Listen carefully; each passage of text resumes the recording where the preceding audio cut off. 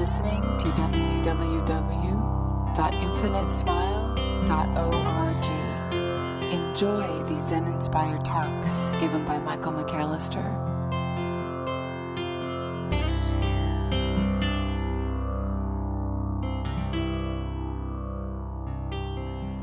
Spirit, or the infinite, or being, or awareness, or God, or whatever we want to use, whatever word we want to use, reflects itself in three main ways. And I'm sure some would argue that it only reflects itself in three ways. And that may be true, but I just don't want it to sound like an attachment. But I think St. Clement said, "He who knows himself knows God." And this is the first point of contact or point of reflection, wherein spirit begins to unfold. It begins to see itself through the person that knows herself. If she knows herself, she begins to know spirit. She begins to see an unfolding within her heart and within her mind simultaneously and spontaneously that kind of shakes things. And it may not feel comfortable to that in her which is desperate for familiarity, but it still shows itself.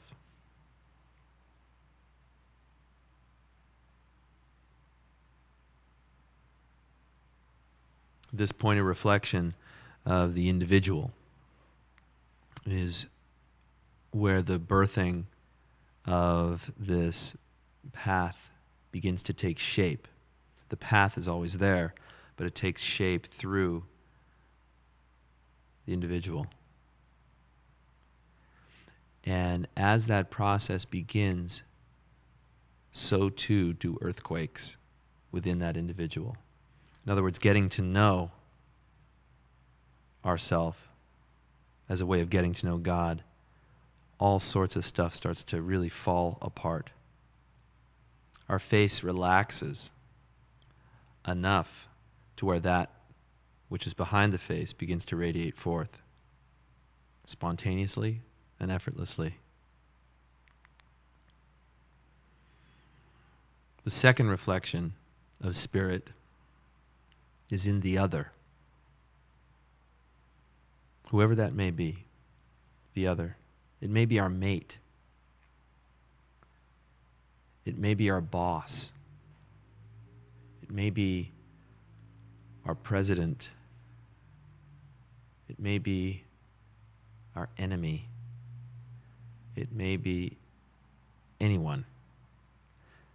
But this is really key. The second reflection of spirit is really, really important, because at that point, when we recognize spirit in another, it is suddenly given itself over to something that is beyond the separate sense of who I am or who you are. Suddenly there's a dissolution.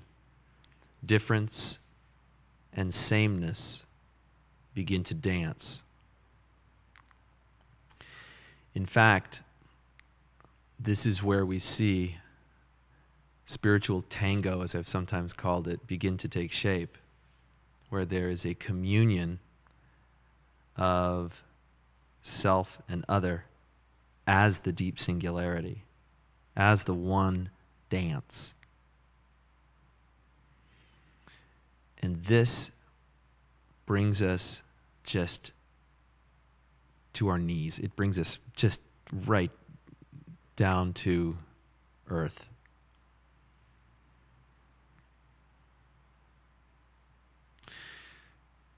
And it's at this point that ego begins to really lose its grip on the entire experience.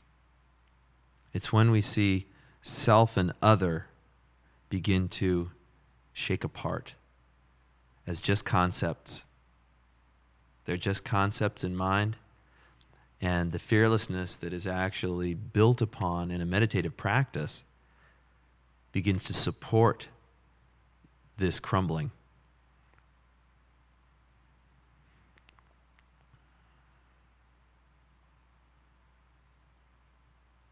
And the kitchen gets very hot at that point.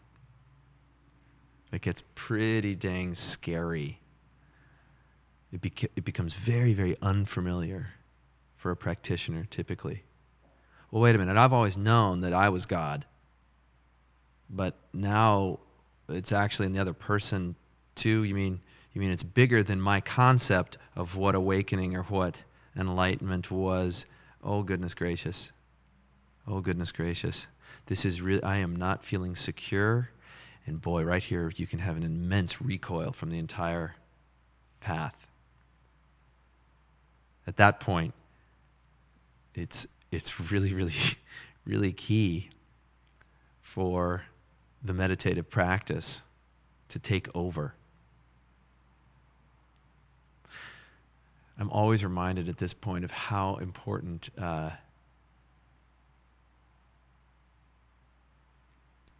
material was to me back in the days when I was working as a stand-up comic. Now, of course, I'm a sit-down comic, but is this thing on? Can hear crickets up here. It's silent. That's good, actually, though, right? There were nights when groups of us were on the road going from club to club to club to club, and we'd get in our cars and kind of caravan to Coos Bay, Oregon, after we did a show in Medford, Oregon, or whatever, or we're up in Yuba City, California, and we have to somehow get down to Visalia. Just these amazingly heroic jaunts with nothing but books on tape to keep you company. And there were points when I was so just exhausted from the drive.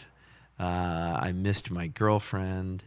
I really was wondering, when is this going to turn into something beyond just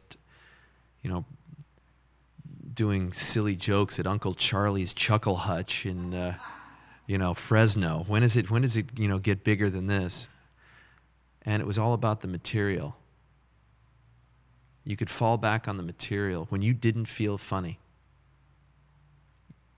You had to fall back on the material. Let the material guide you. Similarly, we let practice, we let the process itself guide us. And this is the third reflection of spirit, the process itself. It shows up as a very natural opening that is dying to happen, literally dying to happen in every moment. And it takes on a certain path. People argue about this path, or models showing a map, which is not to be confused with the territory, but that there are maps that kind of show us how this process works. And once we recognize that something's bubbling within, and that thing that's bubbling within bursts to recognition, and we recognize from that recognition, I know that may sound confusing, but we recognize from that recognition, oh my goodness, it's in everybody else too, whether they see it or not. And in that big giant shift, suddenly what becomes really important is the process.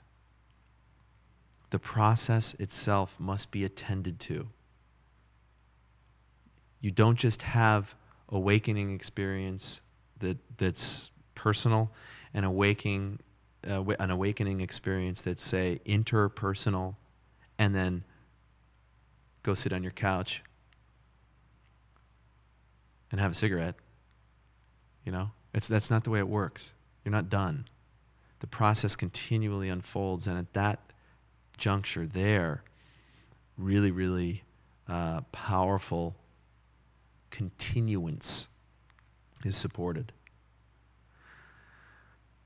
So I wanted to give you guys just real quickly kind of a map or model. I spent last weekend with a group of people and a rather well-known American spiritual teacher, and he and I had a very interesting interchange in relationship to how he sees the model of awakening work, and I think he's got some amazingly good points, but I disagreed with what I'm seeing. Based on what I'm seeing, something different is kind of happening. So I'll just try to draw with my hands here how this process, the third reflection of spirit, kind of shows up. At our most contracted, there's a collectivized self, nation, tribe. Okay?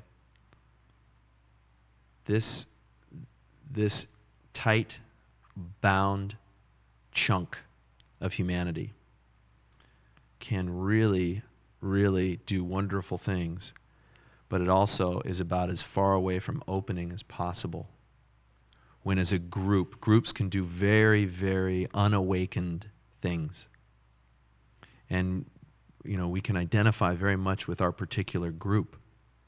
And if we're not careful, that leads us into a place that's kind of, veiled rather thickly from spirit.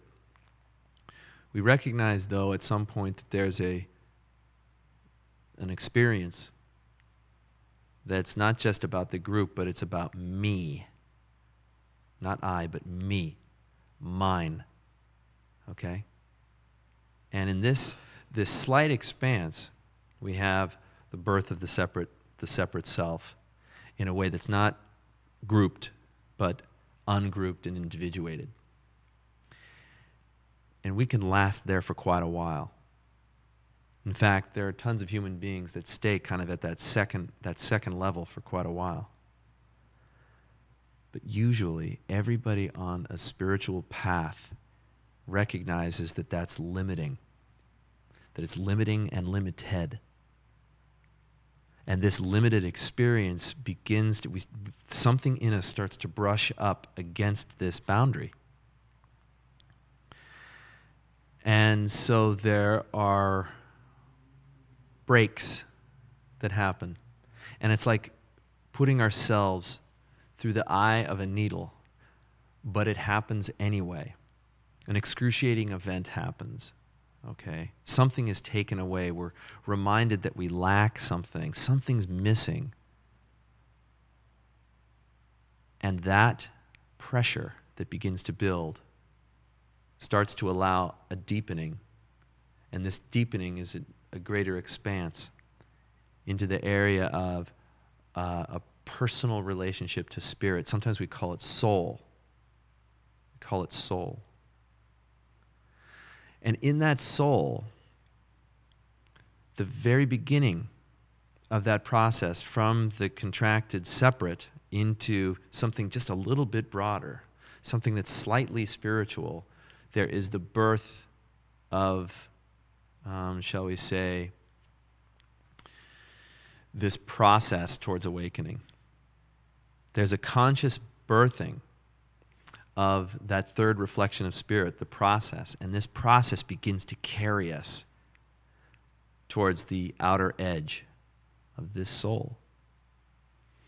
And we get to the outer edge of the soul through a stillness practice, through the recognition that there is more than just me, that there is in fact an I, and a you, and a we, and an all.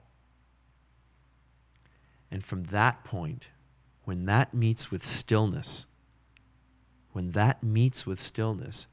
the break into the absolute or into the infinite shows up. And once that happens, everything changes. If we're lucky. And what I mean by that is it's very simple to just kind of say, oh, well, I got what I needed. I'm done. No. That would imply a me. And until the me is gone and transformed into an awakened I, until the you is gone and transformed into an awakened I, until the process itself starts to fall away and comes back as an awakened I, we don't touch the face of God. We don't resonate with Spirit. Once all that does happen, though, then the gift is we get to come back into this process as something much bigger, and it's conscious. It's a conscious growth that is designed and is showing up as something that is totally evolutionary and revolutionary. We don't stop at the infinite.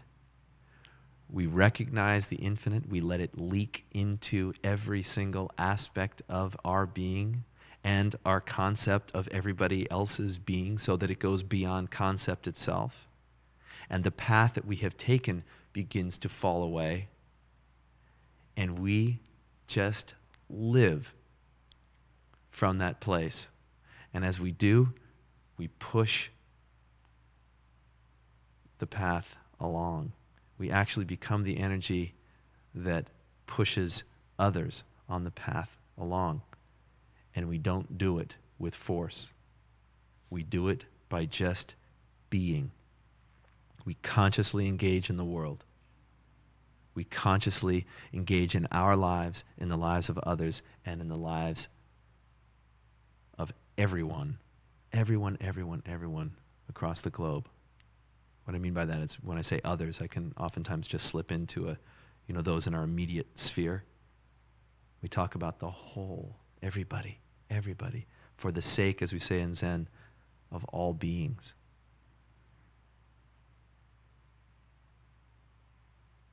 And it doesn't stop. Yet it is forever still. How's that for a paradox? I'm really curious about what the person whose workshop you went to's vision of enlightenment is, that where you or what the difference is. Well, I think he and I agree on a great deal. I think my approach appeals probably to a different a person who's perhaps just a little different. I don't see his model, I think, has some really great opportunities for egos to think that they're enlightened. And, well, I don't want to really diminish what it is that he does. I think that just creates a situation of perpetual judgment, of coldness, lack of compassion, and thinly veiled forms of aggressive spirituality. And my feeling is, if you're not incorporating grace and ease into the naturally aggressive tendencies of much of the rest of the world, we're not doing many people very good at all. So while awakened egos are easier to be around than sleeping egos, so to speak, I still think that the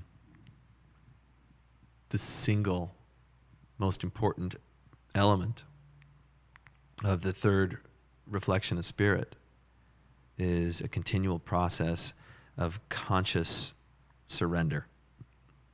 That does not mean giving in. It means giving up. Giving up your position, giving up your sense of truth, your sense of it, giving up all the personal, egoic clinging, and in the process, the truth, capital T, reveals itself through your unobstructed knowing, capital K, of what's real, capital R. If you just put a capital on it, everybody knows what it means, I think. Really. The question is a little different, and it really has to do with the perception of enlightenment. I guess I want to ask the question, what is the perception, or the Zen or the Buddhist perception of death, or what happens after life? Whatever I say, ego's going to jump on. Whatever I say, ego will jump on. So I want to be really careful. Okay? If I tell you that there is, that you're going to come back again, that you just get to do this all over again, kind of like we live several lives. Instead of Groundhog Day, it's Groundhog Life. You know, it's a great flick. You know, Harold Ramis's film where Right. he keeps coming back and he lives it again and again and again. Well, if we do that with our life, and there are plenty of traditions that say that's exactly what happens, all I can say to that is, okay, maybe, but I don't remember my past lives. And so therefore, all that my experience seems to kind of shake and rattle within, it just seems to tell me that this now is all we ever really have. So maybe reincarnation happens, maybe it doesn't. I think it's really kind of immaterial to this entire practice. If you want to feel like there is something after this life, then that want itself is getting in the way of awakening. Awakening really is just about the recognition of the deep singularity and this total imperative to bring that singularity into the world. Back into the world, back into the world, back into the world. So, do you die? Buddhists and Hindu, you know, people in all the traditions are going to have real cool different articulations, maps, and so forth that'll explain that. My humble answer to that is, who cares? Dig into that. Go figure out who cares, and you will figure out exactly what the lock to the cage looks like. Who cares? I say that with a tender heart. I don't mean, not trying to brutalize you or anybody else by saying that. But who is it that cares? Go there. And then that's an eternal life. What comes from that is eternal.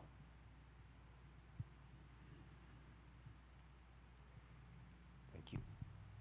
It's good to see you. Good to see you too. Yeah. I thought there was another game last week. It was a game. No doubt. No doubt. My comment is just that there appears to be great freedom in not knowing. It's a big letting go. And there's a lot more happiness in that place.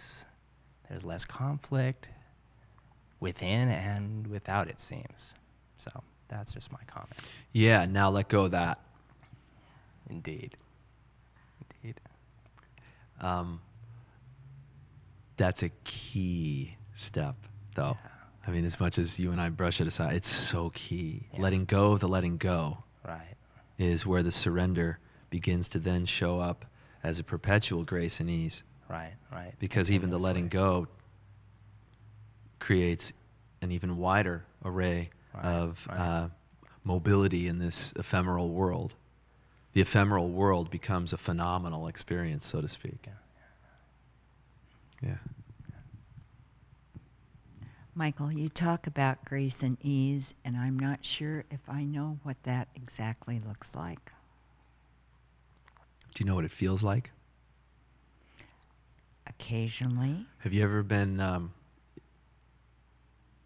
you ever felt your knees weaken at the glory of anything, but especially California wildflowers here in Lafayette?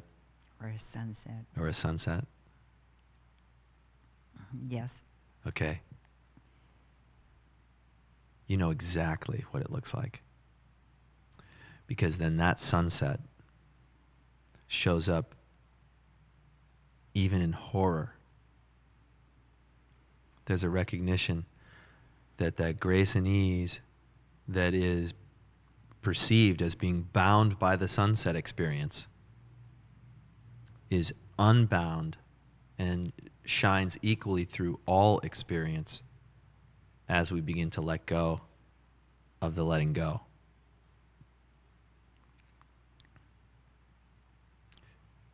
Now, if you hear that with your brain or your mind, it goes, you know, and you start making strange faces probably, and you'll start to twitch. But if you listen with your whole body, the Dharma leaks. It leaks into me and to you, everybody, as a sunset and as death. Thank you. Very welcome.